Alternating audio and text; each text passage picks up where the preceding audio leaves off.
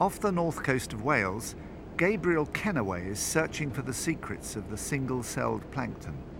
Under a light microscope you can see a certain number of things, but then there are organisms that are so small, our molehills, that are actually too small to see with a light microscope.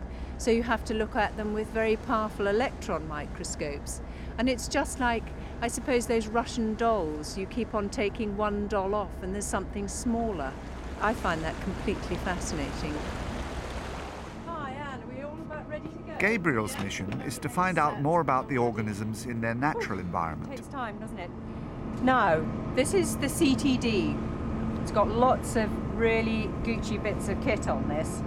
Now, we sample the water with this. It's called the Rosette Sampler, and all these are bottles. They're controlled by the computer. Gets a message down this wire, and the top and the bottom snap together, enclosing nearly a litre of water inside. The CTD is also fitted with sensors. They record depth, temperature, and the telltale signs of photosynthesis. If you shine blue light on chlorophyll, it excites the chlorophyll molecule, and this change in the energy level is given off as red light, and the sensor in here picks that up and it comes up the cable, up there, into the computer, and where there's a peak of phytoplankton, we'll get a nice big peak on the graph.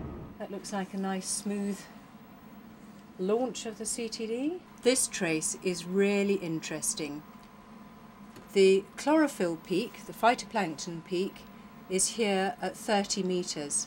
Now, an hour ago, that wasn't there. And it's an excellent example of a medium term, a medium scale turbulent event, the tide, bringing a parcel of phytoplankton along in the tide just past us as we were sampling. Wasn't there an hour ago.